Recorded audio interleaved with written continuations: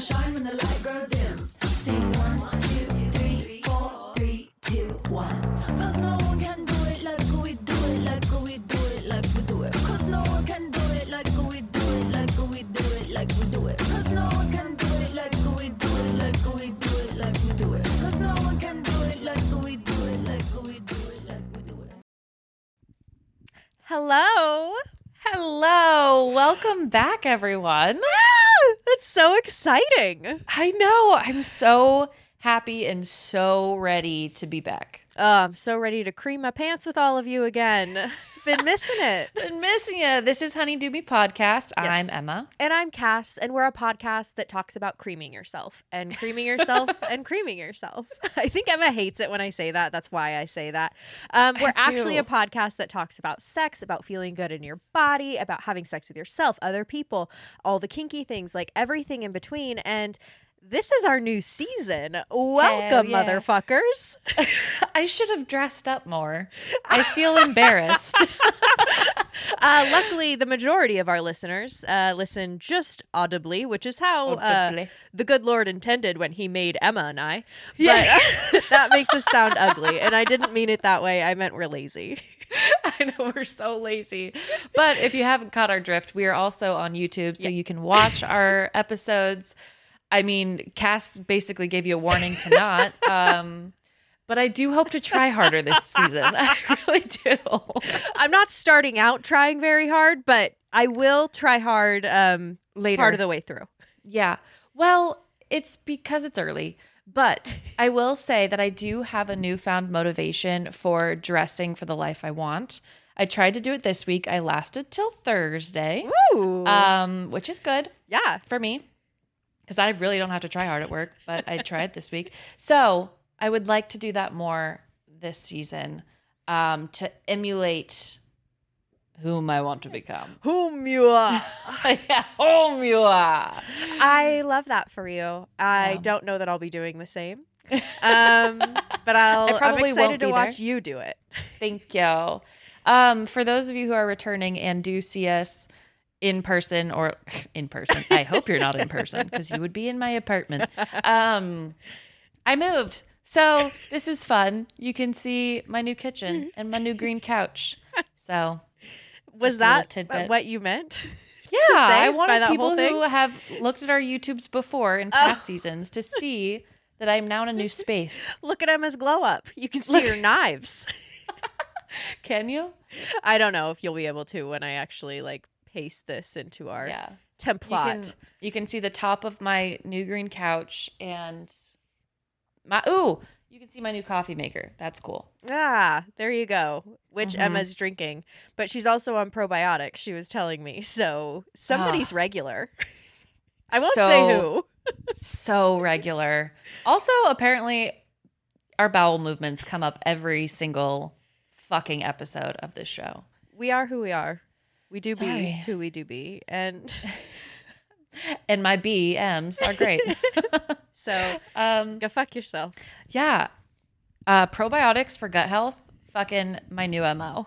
Yeah. Your new Emma. My new Emma. Honestly, speaking of probiotics and not speaking of probiotics at all. Right. Welcome to fucking non-monogamy month, bitches. Yes. If you didn't listen to any of our summer rewind episodes, if you didn't listen to our catch-ups, get the fuck out. Yeah. There's an undertone of hatred here. There's anger, but you know what? Stick around because we need you and we love you anyways. Yeah. We are doing something a little different, a little new, a little fresh. We're doing themes, monthly themes, so that you can just become an expert in whatever the fuck it is we're talking about. Correct. Well, I feel like we've done, 240 episodes on, right? Something like that? I think we're at 140, but go ahead. That's not true. Anyway, for 3 years, there's no way. There's only 52 weeks in a year. 1, 2. I didn't study math. I'm not a doctor of math. I don't have a PhD. You can just get on fucked. Anyway, we've done a lot of weeks of all these topics, and there's there's just no stopping. There's so much more to uncover in every episode within one topic that it's just, we're so excited to do it this way. Ooh. And we have fucking the most amazing months next year set up for this season. You're so welcome in advance. Like, you're so fucking welcome. Some months we're going to be doing some really fun solos as well. Some little experientials. This month we are doing one and we're so excited. That'll be the last week of this month. But holy shit. Once again, you will cream yourself with excitement. Not pleasure, but excitement. But excitement. I am still recovering from our experiential debauchery. So if that tells you anything, it happened a month ago, by the way, what we experimented in. So that doesn't get you excited. I don't know what will. And she doesn't mean emotionally. Emma is still physically recovering from what we did. Yeah. Emotionally, I'm used to things taking a long time. Physically, this is still a toll on me. It brought Emma to her knees and made us both question if sex is a sin. So it's just been, I feel like we recorded our solo already for this month and we're so excited, but I feel like we're going to have to add an extra little tidbit at the end for reflection because we recorded it so soon that I wasn't able to fully understand the month-long recovery that you would be enduring. Yeah. So if that hasn't convinced you to like get ready for this month, do we want to give them a little taste of the other episodes we're doing this month just so they know what to look forward to? That sounds good. So we have Susan coming back to talk about threesomes and sex parties. We have a new person coming on to talk about cuckolding. Yes. Like, what the fuck is cuckolding? Besides being fun to say, what is it? What the fuck is going on? And then today we have such a fun episode with one of our absolute besties, Dr. Liz. And they are just doing a deep dive with us on what the fuck polyamory is. Because it's non-monogamy month, bitches. And we're hitting every hole. We're hitting every hole there is. Yeah. Like we have multiple. Nope. What? I don't know how to make that polyamory related, but I was trying. We have multiple.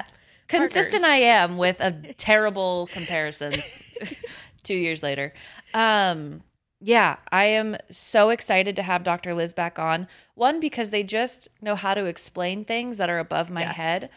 And two, because their life, if you recall the fisting episode, they were a fisting demo as a human being. That wasn't in the fisting episode. They told us that in private, not like so we couldn't share. But yeah, I think we talked about that in our summer rewind, actually. Oh, also they bring it up in this episode at some point. Yeah. So I definitely know I'm not spilling secrets. No. But yes, they were a fisting demo at an expo at the Sheraton. At the fucking Sheraton. The fucking Sheraton. It's just beyond. And so I think you'll really enjoy this episode on what polyamory is and how it can benefit you as someone who might be monogamous, who might be exploring polyamory, or just curious on what the fuck. And if you're like totally not interested in polyamory, this episode is still so fucking beneficial for just being a human being who is in relationship with other people. I don't know. Every time we have Dr. Liz on, they blow my puss wide open in terms of what I'm open to. You know what I mean? Sure. Like, I will admit I have not been fisted since having them on and doing that last episode. Week. I've never been fisted. But I am so much more curious about fisting now. And we talked about humiliation with them like right before the end of last season. And like, it's just, I don't know. Yeah. They got away with sex, man. Yeah, with sex, man. But that is just the first of the next few episodes in this non-monogamy month that we are super excited about. And I don't know, we hope you enjoy. Yeah, right? We know you'll enjoy. So no hope needed, motherfuckers. So for the first time this season, we can say we'll see you on the other side. Yeah. Bye. Bye. Today we're talking about polyamory. So let's start with some definitions. What the heck is it? Yeah, so polyamory is the practice or the intention to have multiple loving relationships with the full knowledge and consent of everybody involved. Loving relationships can mean a multitude of different things. For some people, they have a lot of relationships that are romantic partnerships. Some people have more casual connections. Some people have a lot of sexuality focus in their relationship. Some don't. There's a lot of variation. It all just kind of depends on the person. Got it. So I can already see some benefits from my own opinions, but are there benefits that stand out to you of why polyamory works, maybe versus monogamy? I mean, I personally think that monogamy is a great fit for some people and polyamory is a great fit for some people. I am not someone who believes that like everybody should be polyamorous. What I believe is that it's important for all of us to be able to have relationships that are conscious relationships where we are making choices about what happens, where people are empowered and able to access their agency. And that can look like monogamy, that can look like polyamory, it can look a million different ways. The key is everybody fully consenting? Is everybody fully knowledgeable? Are people able to change their mind if they need to? How are we making sure that we move away from our larger cultural relationship script that is so based in control and coercion that it's hard for people to have any kind of healthy connection within it? I think for me, some of the big benefits of polyamory are that like, I just have a slutty heart. And so I keep like falling for new people before I fall out of being into old people. And like, that's not a thing that monogamy makes a lot of space for. I also have a very slutty body. And so like, I want to fuck a lot of people. And that's definitely something monogamy doesn't tend to support. I think too that, you know, the same way that being queer or trans can often force you to examine those larger societal structures and scripts, I think that for a lot of people, the transition from monogamy to polyamory offers an opportunity that encourages them to examine like all of the things we're taught about relationships. If you look at the model we are taught for relationships in our culture, and I'm speaking largely about like US culture, Great Britain culture to some extent, like global north kind of cultures in general, there's this thing that we call the relationship escalator, which is that like you meet someone, you start dating casually, then you date seriously. Then you decide if you want to live together, then you get engaged, then you get married, then you have kids. And then you buy a house, you live in the suburbs forever. And the thing about an escalator is it only goes one direction. You can't go backwards on the escalator. You also can't just stop on the escalator. Like if you get to a point with someone and you decide you don't want to go any further, in the relationship escalator model, that means that that relationship is a failure. Because with the relationship escalator, unless you ride with someone all the way up to the top and that relationship ends in death, that relationship is viewed as a failure. It is viewed as something that did not work, that did not succeed. And you need to start over at the bottom, completely discarding that former person from your life till you find someone who will ride the escalator with you till you both die. It's a very challenging model for a lot of us for a lot of reasons. And I think what I like about polyamory, particularly in the communities that I'm a part of, is that we put a lot of time and energy into really picking apart all of the aspects of that model. Not just how many people do I get to get engaged with and buy a house with, but like, do I ever really want to be married? Do I really want to live with a partner? Do I want any of my relationships to look this way? And I think that that moment of questioning, that moment of self-examination is so beautiful for folks, because like the person that I am now and what I want from a relationship now is worlds away from where I was a decade ago, where I was like on my deployment in Afghanistan and planning on like having a kid on my own if I couldn't find a husband when I got home. And like now I don't want kids. I don't want to get married, maybe never cohabitate with a partner. Who knows? Like, it's just a very different world that has opened up to me because I started questioning all of those assumptions about what relationships are supposed to be. Mm-hmm. It's like when you start being intentional about one aspect of your relationship life, it kind of snowballs into every aspect of relationships in your life. It can. I think that, again, it's an opportunity, an encouragement to examine these things. That doesn't mean that everybody does it. I think there is this way that some people talk about polyamory as like this enlightened way of being, and everybody who does it is amazing. And like, that would be great if it was true, but it's not true. As with every community, there are some people who are great. There are some people who are shitty. You know, you have fuckboys everywhere, and fuck women and fuck non-binary people. Like, they are everywhere. So like, being polyamorous is not a guarantee that people have done their work and examined their shit. But right. I think that it does, again, provide more encouragement and more of a clear opportunity to evaluate those scripts and determine what really does work for you. No, go ahead. Quick definition check. Is polyamory the same as ethical non-monogamy? Like, are those interchangeable? So some people will use them interchangeably. Ethical non-monogamy is kind of the larger umbrella term for all of the various ways that people may practice not monogamous connections. So that could include swinging. It could include people who are monogamish, which is a term coined by Dan Savage for folks who either like recognize that if you're with someone for 50 years, eventually someone's probably going to cheat, or they're like open to the possibility of a sexual dalliance outside of their main connection at some point. It could include people who are more looking for like closed relationships, like a closed triad is a very common way that people think about non-monogamy, or they call it a throuple now. I hate that word. We already had a word. It's a good word. Let's just stick with it.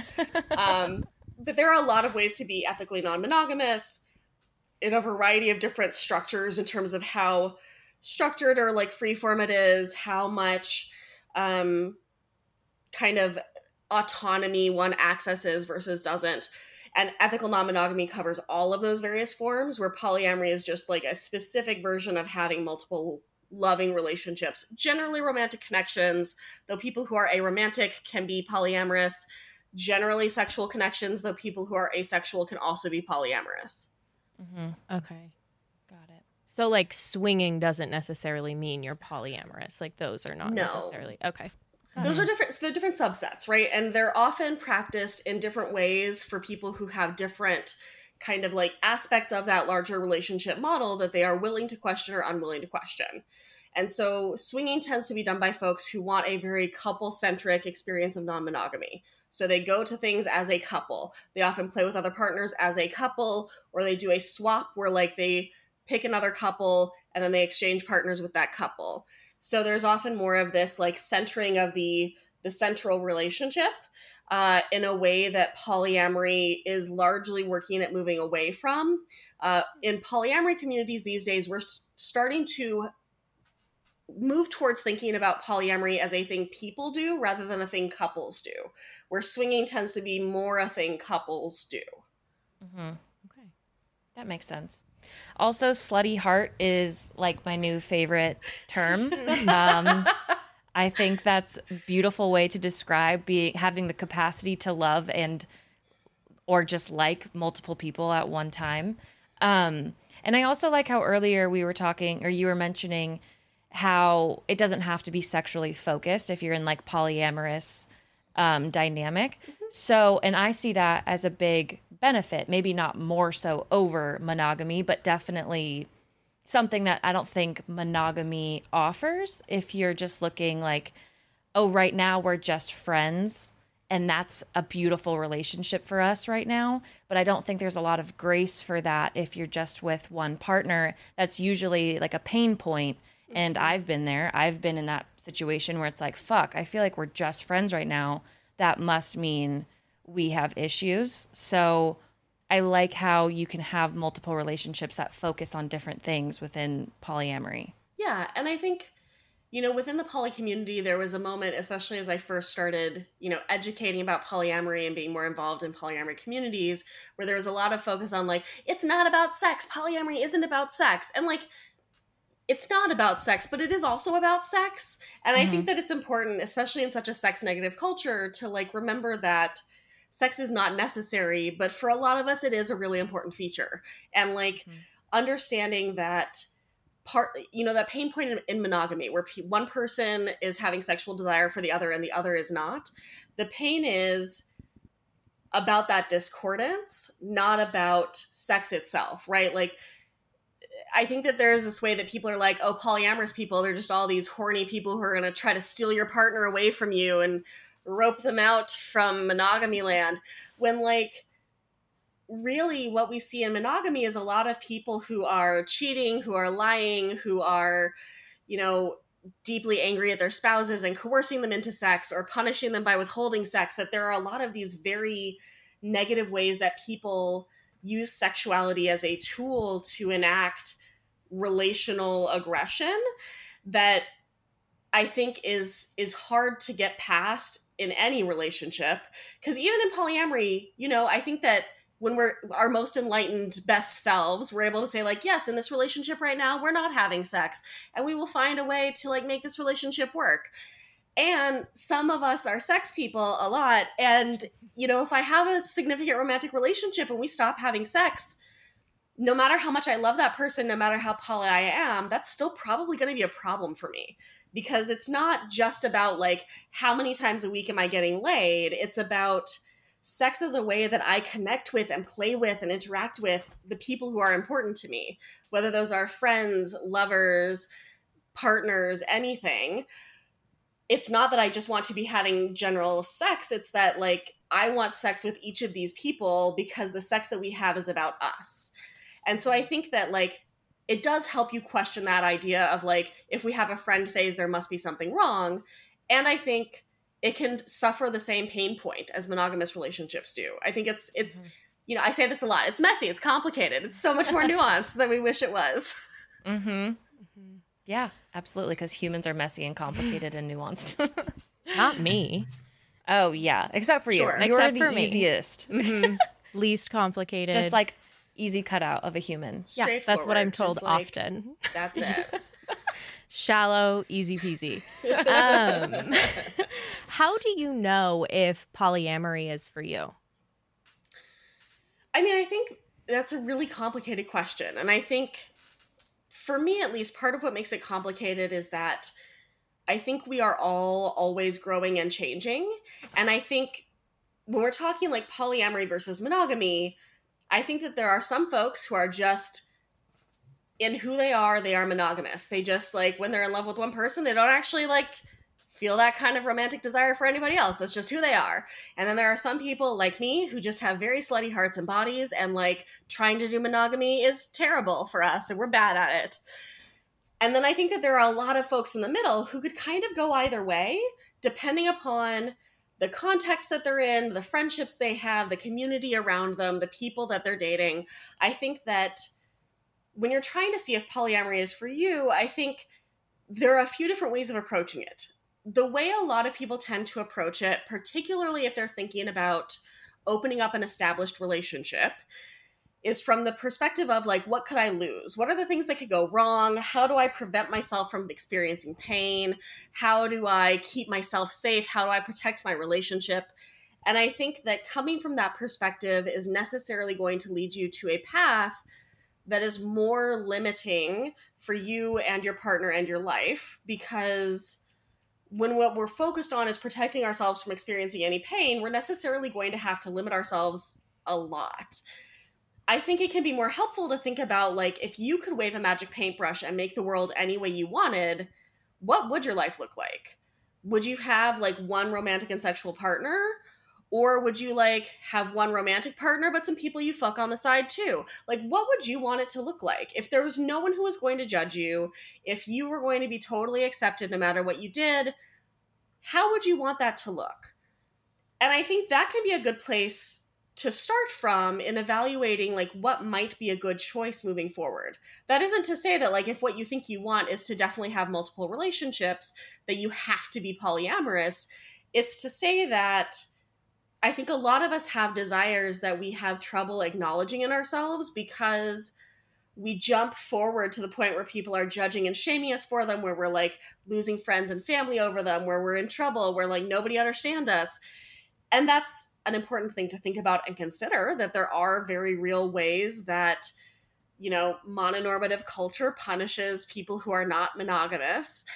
But I think when we focus on all of those potentially negative consequences, we lose sight of all of the potential joy.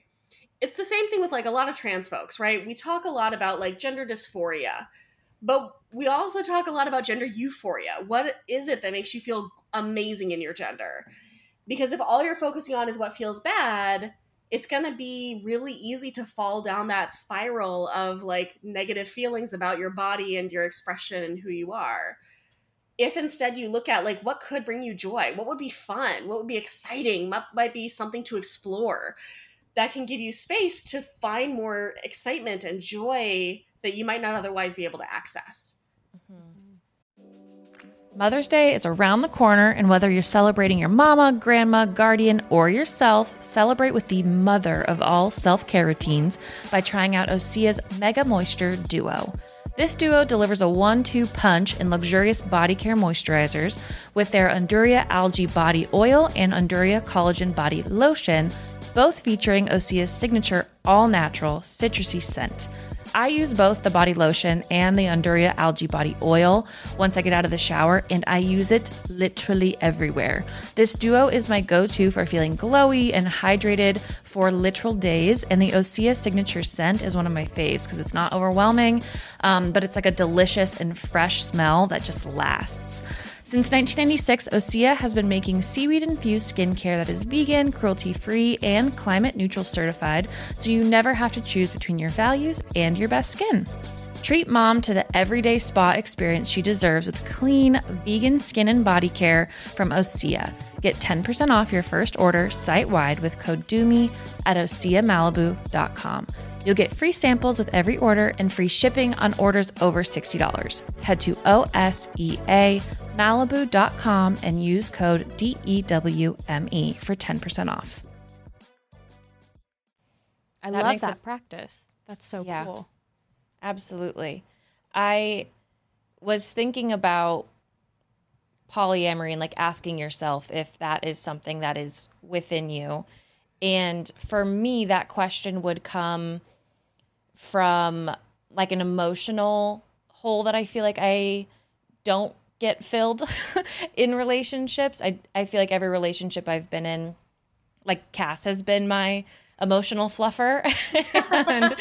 And that's worked, enough for those relationships. But I worry that like I put too much pressure on partners to fulfill the emotional needs that I have. And like, does that mean that I would need someone else to like fill that spot for me?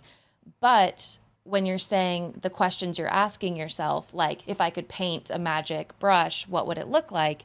For me, it would be one partner. So would seeking an additional partner out of a lack lead to what you're saying, as in like, that probably won't fill your needs in the long run?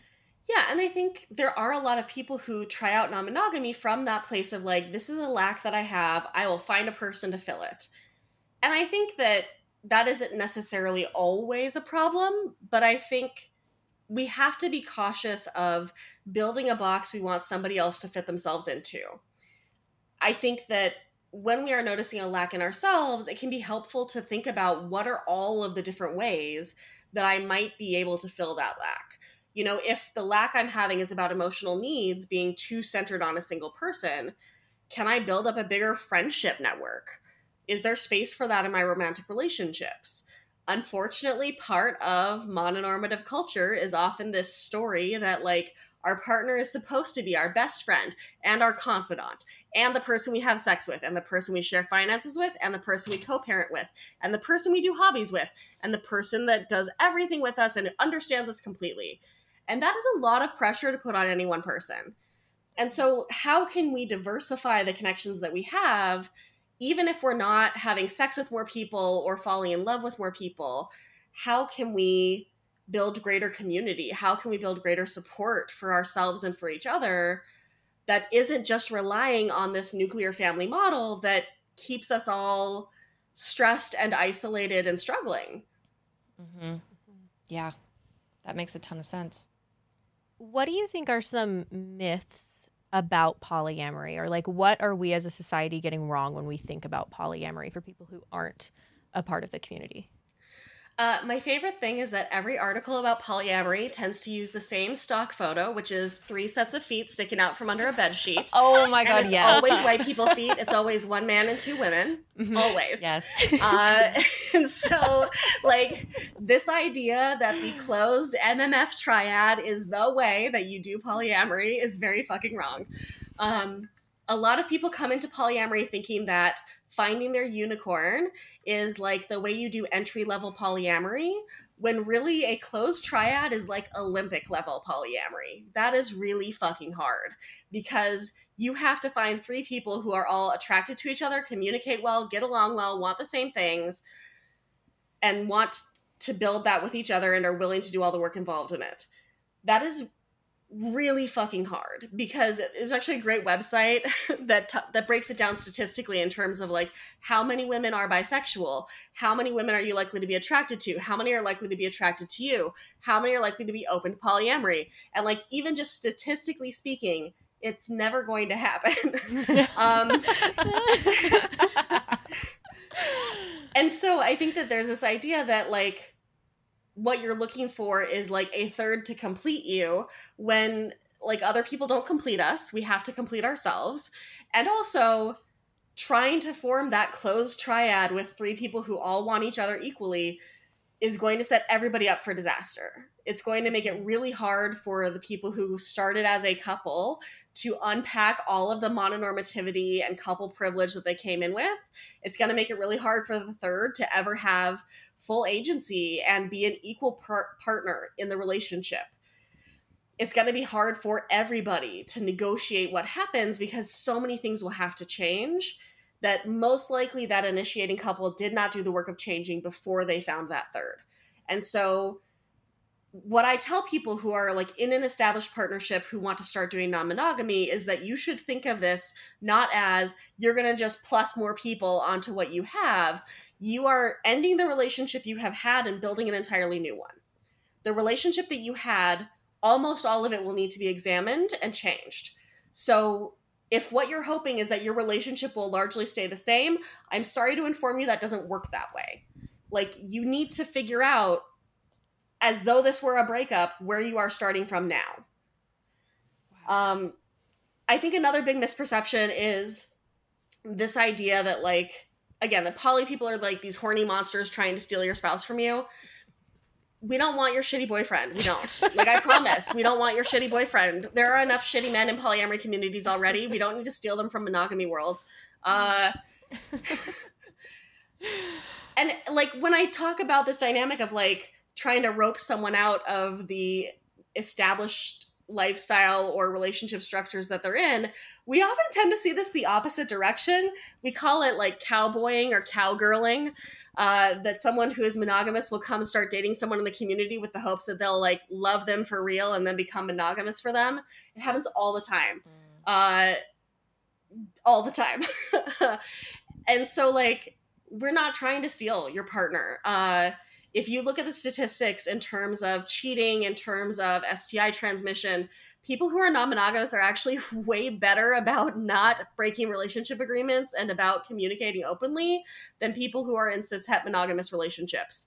So, like, the likelihood that one of us poly sluts is going to steal your partner and make them leave you is way lower than the fact that, or than the likelihood that they are just out banging someone they met at a bar.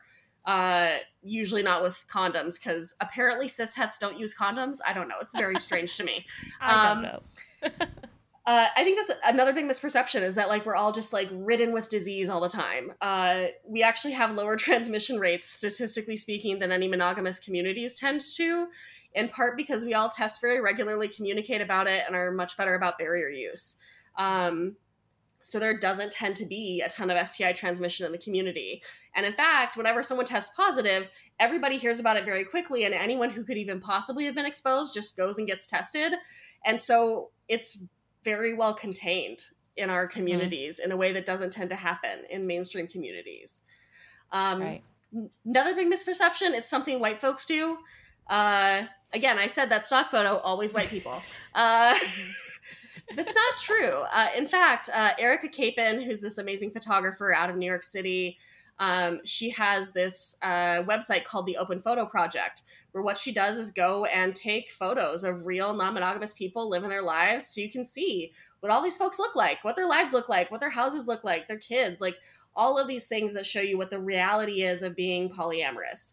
There are people of every race, there are people of every age, there are people of all different shapes and sizes, people who are disabled, people like whatever you can imagine, people like that are doing some version of non-monogamy somewhere. They may call it different things, they may have different sub-communities that they stick within, but there's no specific race or age or gender that is polyamory. Everybody can do it.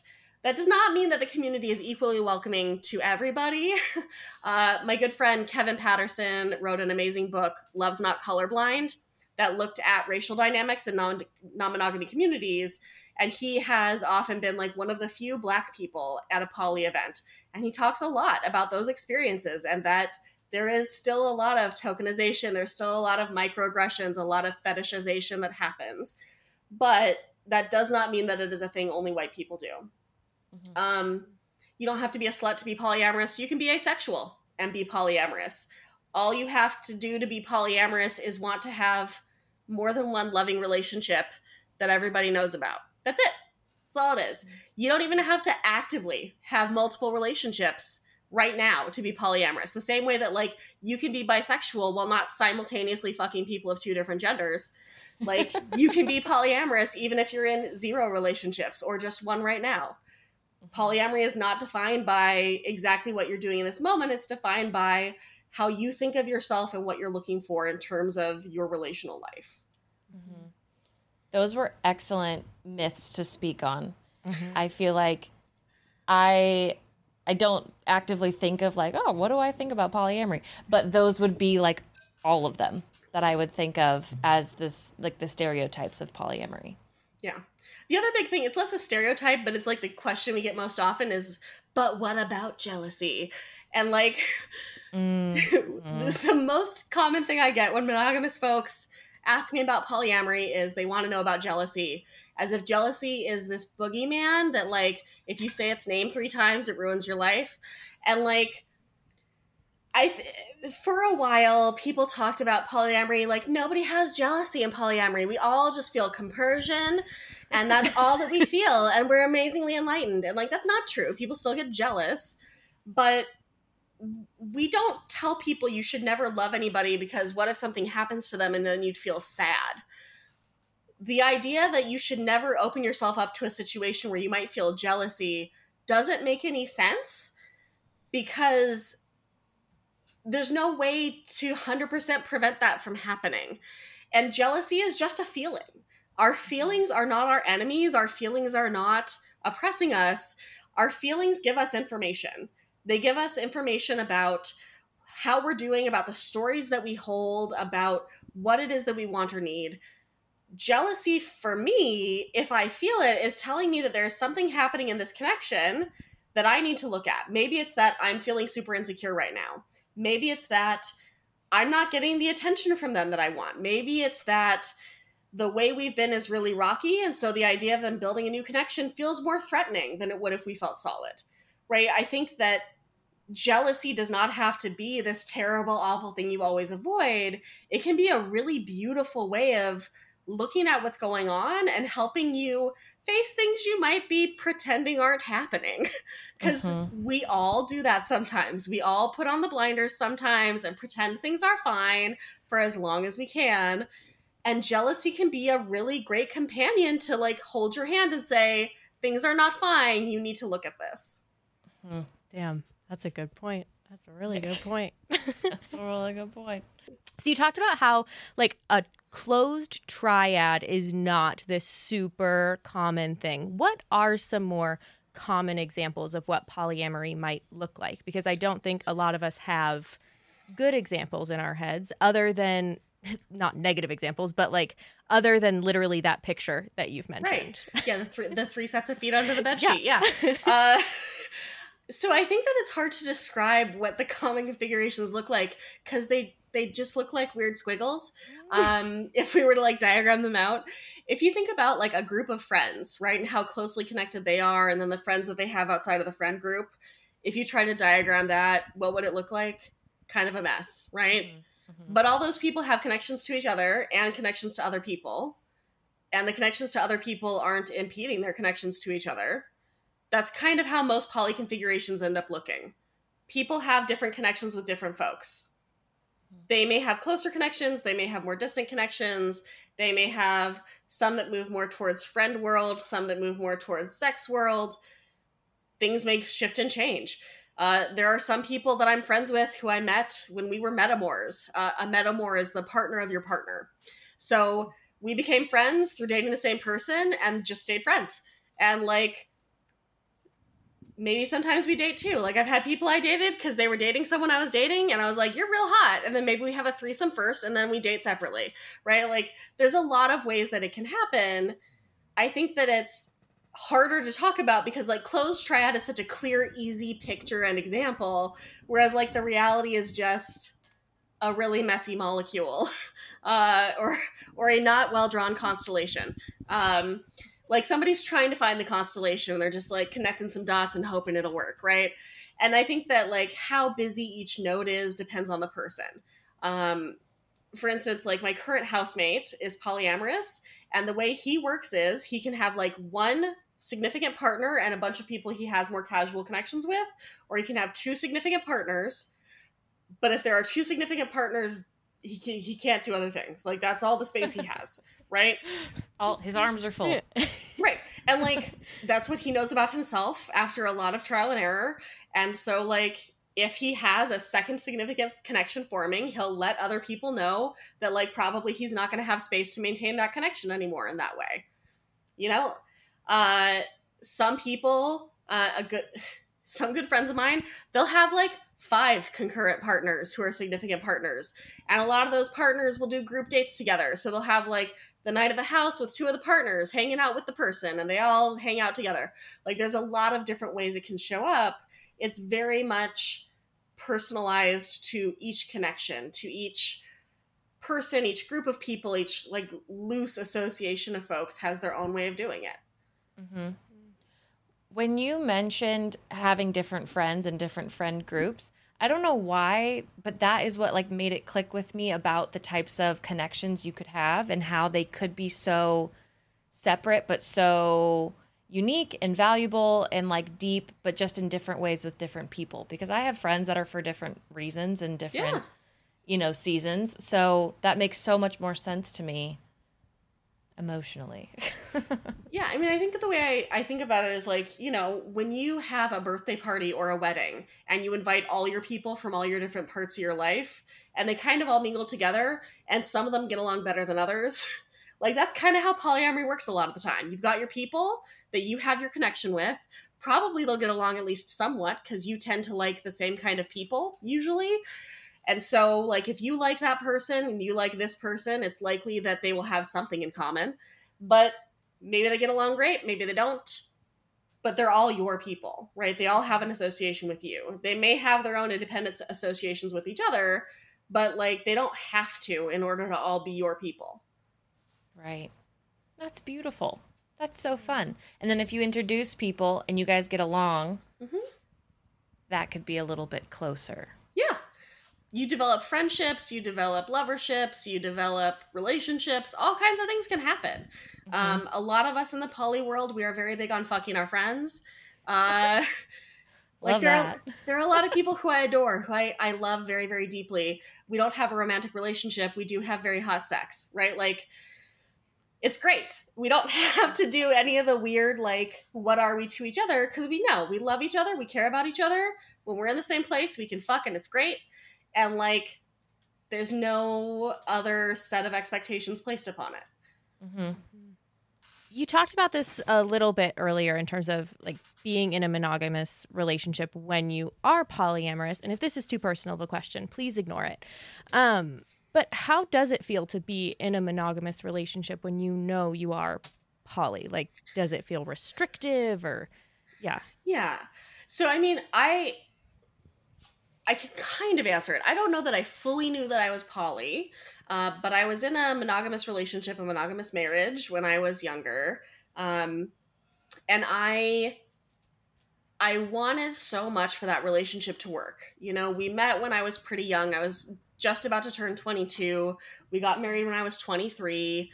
And I was trying to like check all the boxes. I was doing the things you're supposed to do. You're supposed to find the person and get married to them. You're supposed to have the job. You're supposed to do things this way and like hit these milestones in order to be an adult. And it never felt fully right to me. We weren't supposed to be 100% monogamous. We were supposed to have threesomes with women because I was like, look, I'm bi. I can't say one penis forever is all I'm ever going to need. Like, that's not. But we ended up having one threesome, and he got deeply upset because there was like a brief period of time where she and I played with each other where he wasn't directly involved because he had independently fucked both of us before the threesome. So like we needed some acquainting time, but he was upset by that.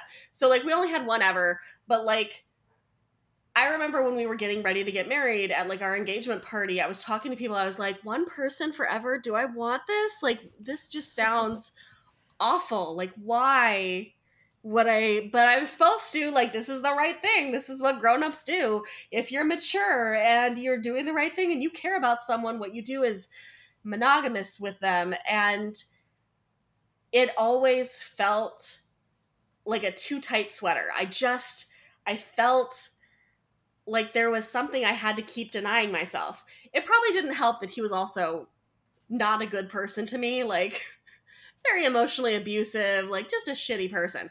But I think that regardless of how much I care about somebody, what I need is a balance of like stability and connection and freedom. I no matter how much I love a person, I am never going to stop getting interested in other people, because there are so many interesting people out there.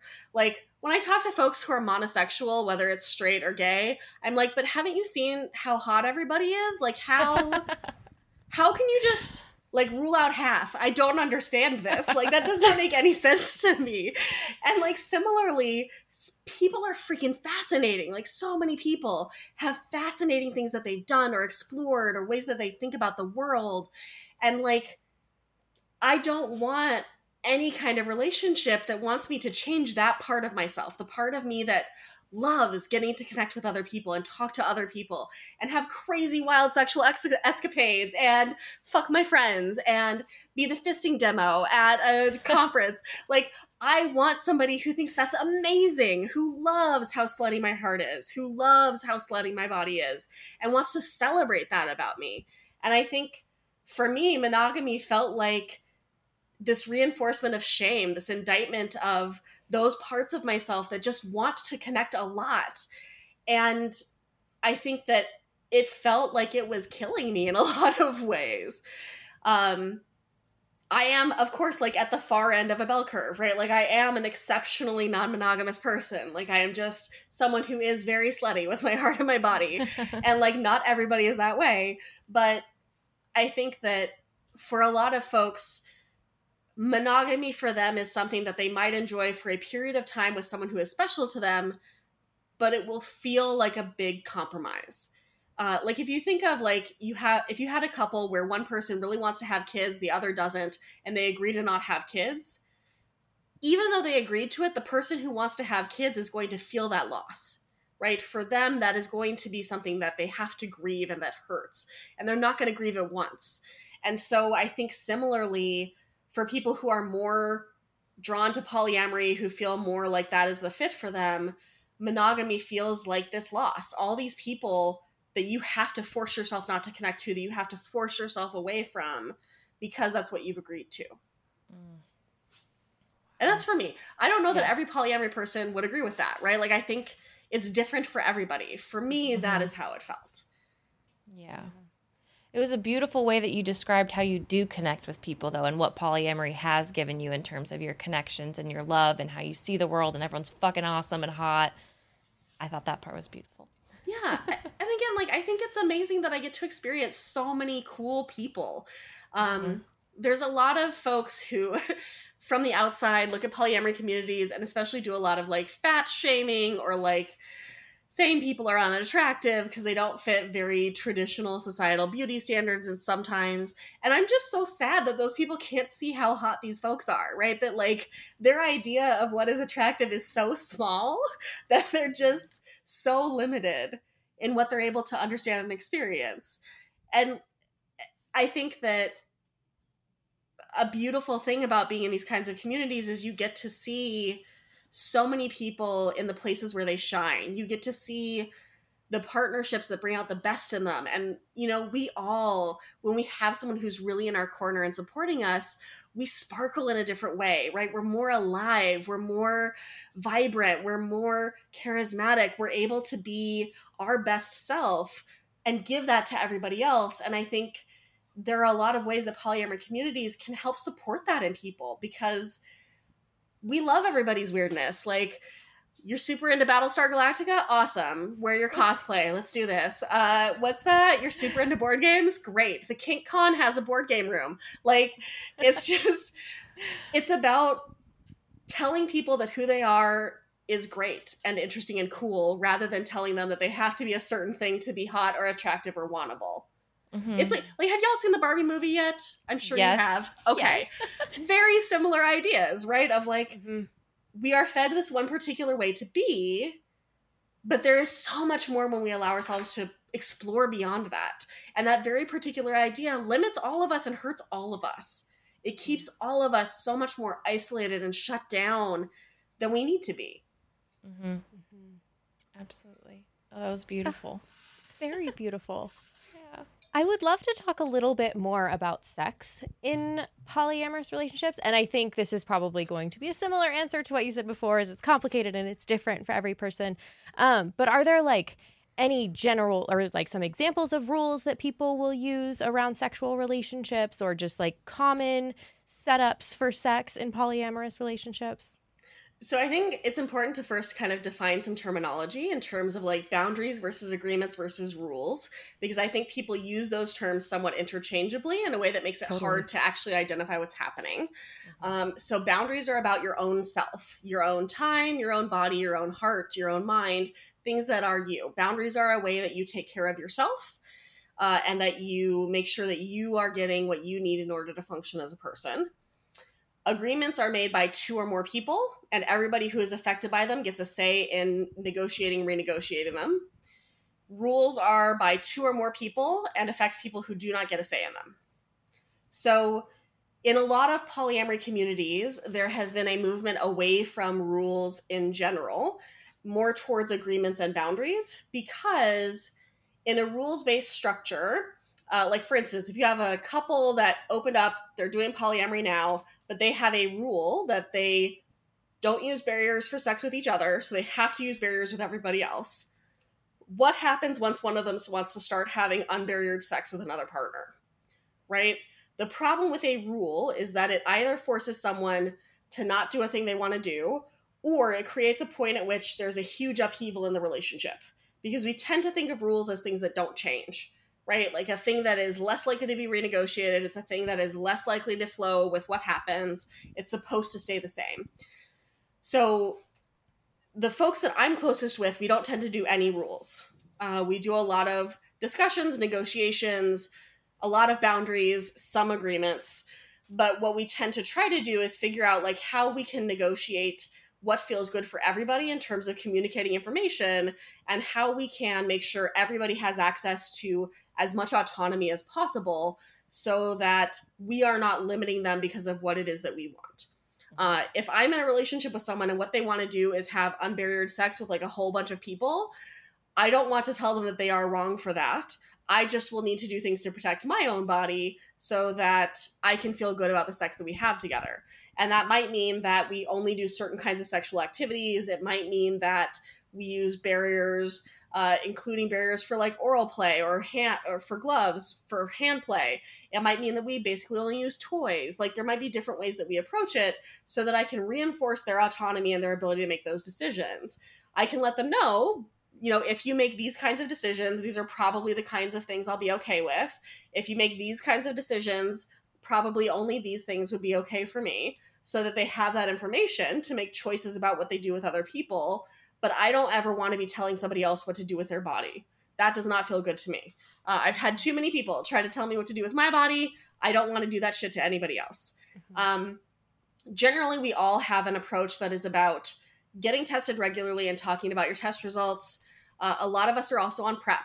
I'm on PrEP. I've been on PrEP for 4 or 5 years. PrEP is pre-exposure prophylaxis for HIV.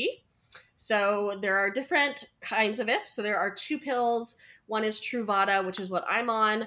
The other one, I'm blanking on its name, but it's one that had not been tested for people with vaginas. They don't know how well it protects transmission through vaginal tissue. So if you have a vagina, you're probably on Truvada.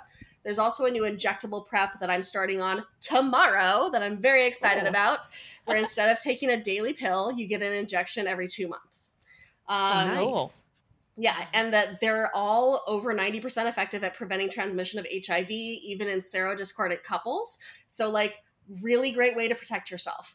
And for those who don't know, if you tend to have sex with 3 or more different people in a month, it might be worthwhile for you to consider getting on PrEP. I didn't even know that was a thing. I had no idea. So That's it is incredible. much more well known in gay men's communities, and for a while there was a misperception that only gay men can do it or should do it, and that's not the truth. If you're someone who tends to have sex with a variety of folks, especially if you don't love using condoms, get on PrEP. Take care of yourself, right? It's like getting the shot for HPV. You might as well. Most of us get tested every 3 months or every 6 months, depending upon how often we tend to have new partners or like how active we are with different people. With my new PrEP regimen, because I'll be going in every 2 months, they're just going to run full labs every 2 months for me, which will be great. So I'll have tons of data on my STI status. Before we have sex, we tend to have a quick chat with each other about when we were last tested, what we were tested for, what the results were, what our barrier usage is like with other people, any risk factors since our last test, what kinds of things we'd be open to or down for, so that we have a quick encapsulation of like our sexual risk management. Usually if you are going barrier free with someone, you will negotiate whether that is a one-time thing or an ongoing thing.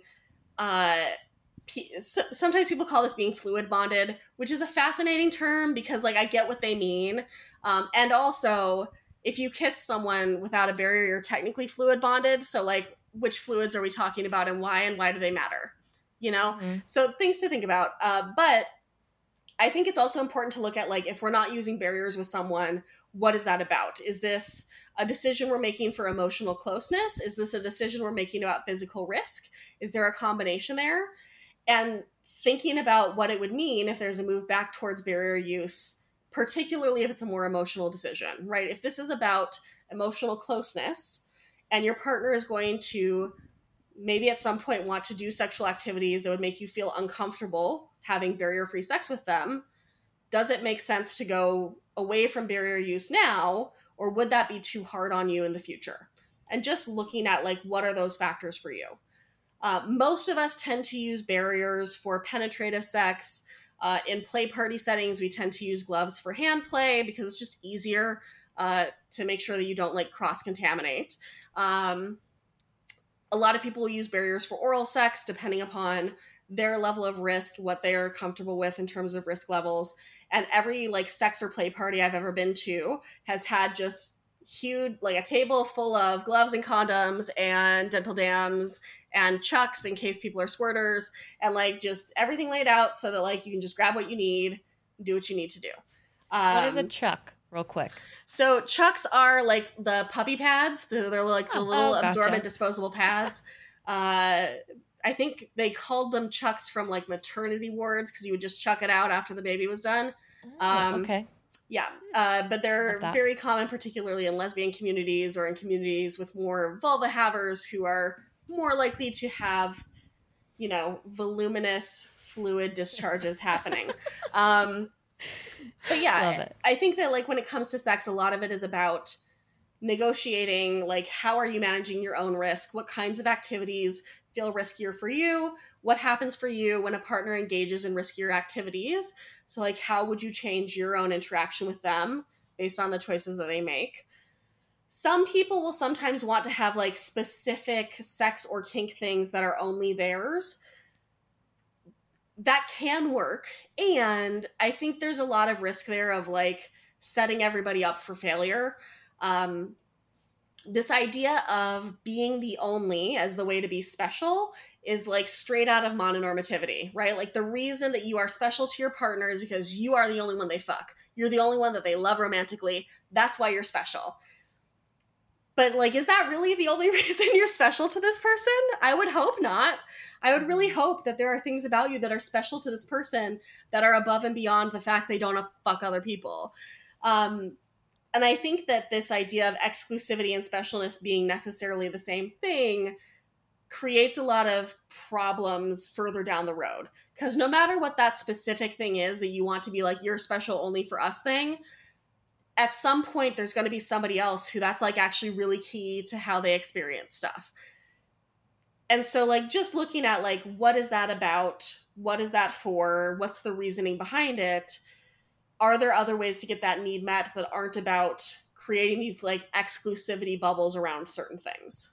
Mm-hmm. The more sex scenarios that I have heard of that include more people have only sounded healthier and healthier as we've learned about them. Like the communication, the sharing, the boundaries, the agreements, you know, all of that. That was a more well-rounded conversation about sex that I've had with you than I've ever had with a partner. And that's incredible. Like that's amazing that is the communication standard within the community because everyone wants to play safe and have fun. Well, everybody, especially like, again, I have a skewed sample because I'm a very slutty person. So I tend to be friends with the other very slutty people, right? Mm-hmm. And we want to fuck a lot of folk. So we want to make sure that we're being extra safe about doing it. Mm-hmm. Other stuff around sex that people might have agreements or, you know, particular preferences about that people may not think about would be like, if you cohabitate with a partner who gets to have sex in your shared bed, right? If it's only you two, how sustainable is that? If you're dating somebody who's also in a couple where they can only have sex with their partner in their bed. So do you get hotel rooms every time? Do you get a pull-out couch? Like, how does this work, right? Mm-hmm. Sheets. You do your sheets. If you've had sex on the sheets, you do your sheets. Because if there's another person coming over, they don't need somebody else's fluids. That means you do a lot more laundry. You need a lot more sets of sheets. Are you showering between partners? Are you brushing your teeth? What are you doing in terms of resetting your body between people that you have sex with? What's important to you about that? How much information about the sex that you have are you sharing with your other partners? How much do they want to know? How much are the other people okay with you sharing?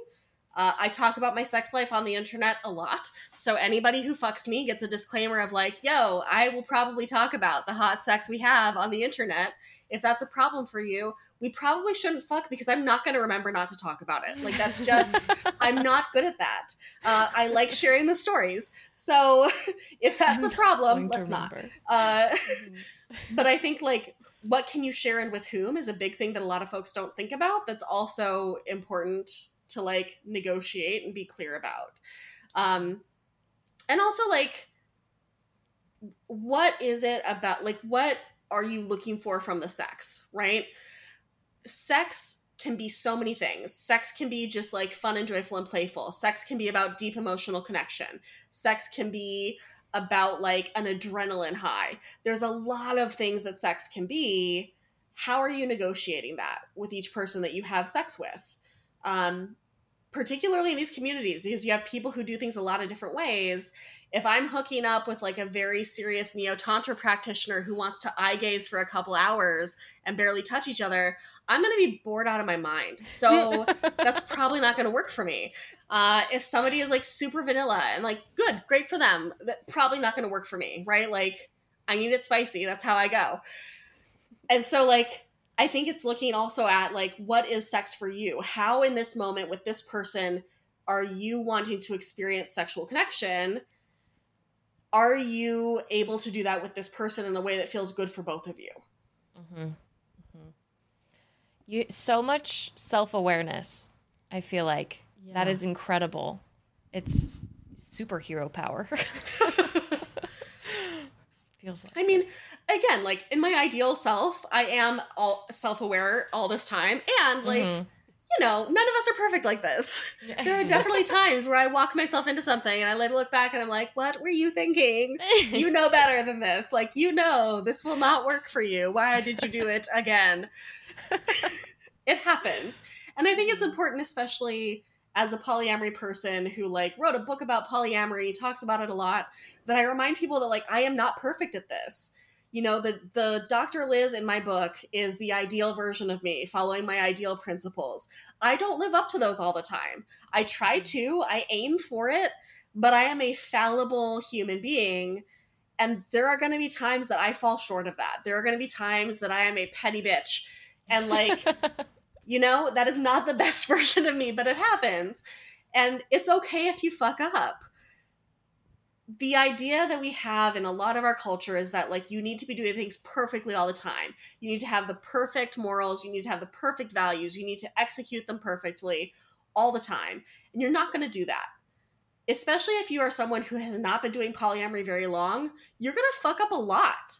And that needs to be okay. Because whenever you're learning something new, you're going to be bad at it for a while. That doesn't mean like just go ahead and be as bad as you possibly can be. Like we don't need more fuckboys. I promise. We do not need any more fuckboys, okay? But it means that if you fuck up, the moral of the story is not that you are doomed forever. You're never going to be a good poly person. You should just quit now. You're never going to find love. The moral of the story is you have stuff to clean up and learn from moving forward. Mm-hmm. Mm-hmm. Honestly, I don't want to learn from anybody who isn't a petty bitch at least sometimes. Yeah. Like, that's just not a good teacher-student fit for me. So I'll never grow out of that. being that. No. We all At have times, that petty not all bitch the time. inside of us, you know? Yeah. Like, we all have that petty bitch right in Yeah. there. Absolutely. Oh, that was such a beautiful way to like summarize all of it at the end of this. Cass, did you have anything else that you wanted to go off of? No, my mind is blown. I feel, my mind's just so opened up, and all of my like misconceptions and preconceptions have been totally challenged. And I am grateful for it. Well, I think the last thing I would say is that like, I think a lot of folks in monogamy world think you need like this whole separate set of skills to be polyamorous, and you don't. It's actually the exact same skills you need to do monogamy well. It's just that because you have more relationships, you're likely to run into the ways that you're bad at it much more quickly. That is Right? an excellent point. That's a The zinger. thing is, communication is communication. If you are not great at communicating in monogamy, you can paper that shit over for a while because, like, there's not a lot of confounding factors, right? There's not a lot of extra variables causing trouble. Trying to do it in polyamory with 4 different people gets messier way faster. If you're really bad about remembering you booked an appointment, boy howdy will polyamory help you figure that out really fast. Like, the skills are not different. You're just more likely to run into your fail points more quickly. Yeah. And I think that it behooves us all to work at the kind of stuff that makes polyamory successful, because even if you're doing monogamy, it will just make your monogamy better. And so a lot of folks who are monogamous will be like, oh, I don't need that book. It's about polyamory. Most of our books are actually super helpful for monogamy too. Like it's not separate worlds. It's just different applications of the same skills. Absolutely. It's a great point, because you know some fuckboy out there is going to be like, no, don't need to get better at that. I'm in a monogamous relationship. Also, like, you don't get to say that, like, your cheating is okay because you're polyamorous. Like, cheating is cheating. If you're violating agreements, you're violating agreements. It doesn't matter if you're calling yourself poly or mono. That's still bullshit. So, like, we don't need more fuckboys, please. We don't need more fuckboys. I don't want to steal your shitty boyfriend. That was also my favorite line. I don't. Where can our listeners continue connecting with you after this? Get your book, all of those good things. So my website is drlizpowell.com, drlizpowell.com. I also have a great course on being better at non-monogamy that I taught with Kevin Patterson. It's available online. It's called Unfuck Your Polyamory, and it's unfuckyourpolyamory.com. I also am on Twitter at Dr. Liz Powell. I'm not going to call it X. Like, it's the one dead name I will use. It's Twitter forever. I'm Dr. Liz Powell on Instagram. Pretty much everywhere I'm at Dr. Liz Powell. And I would love to hear from y'all.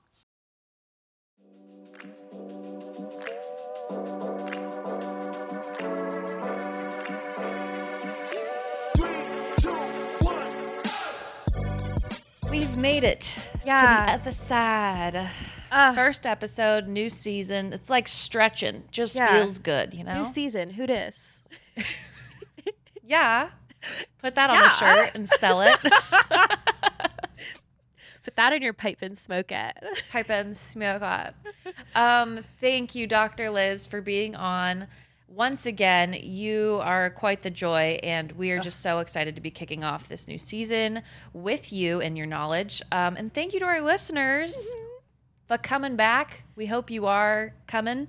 And yeah, we're just so excited to be back. I'd love to think of some more things that you can put in and do something with. Like put that in your batter and stir it. In your batter and stir it. Put that in your fridge and cool it. Ooh, put that in your puss and Thrust it. Sure. Put that in your pillow and fluff it. Yeah. There you go. Put that in your bum and excrete it. You sure? Yeah. Put that in your shower and steam it. No, I'm just rhyming with you now. Yeah. I think that is forgot what you're the task. doing. What's the task? Clarify. I have a clarifying question. Are we Dr. Seussing this, or are we thinking of new things? I'm so sorry. I lost track. I was doing the Dr. Seuss thing. Well, if this is going to be the goddamn episode to get you to leave a goddamn review, thank you deeply. Thank you. And I want you to not put an emoji. It's a new season. I want you to put something in something and do something to it and put that at the very end. Or the beginning. I don't care what you do with it. And the best long one as we it's see, kind. we'll talk about. And we'll Yeah. use it for the entire season. We'll put it on a sweatshirt. Yeah. Doesn't have merch. No. We'll use. But We'll make merch. little dangly. I don't know what to call that. A carrot? I don't know. Little carrot for Something. you. It's coming. Yeah. We're Put that actually on your working fishing with line a- and tease it. Put that in your hair and tease it. I like that one. So put that in your hair and tease it, and look forward to potential. Some Definite high quality merch. High quality. Yeah. Anything Yeah. else that they should do? Check us out on YouTube. Give them a 'Cause big old kiss. And I am single. that's all I can think of, actually. Me too. Every day.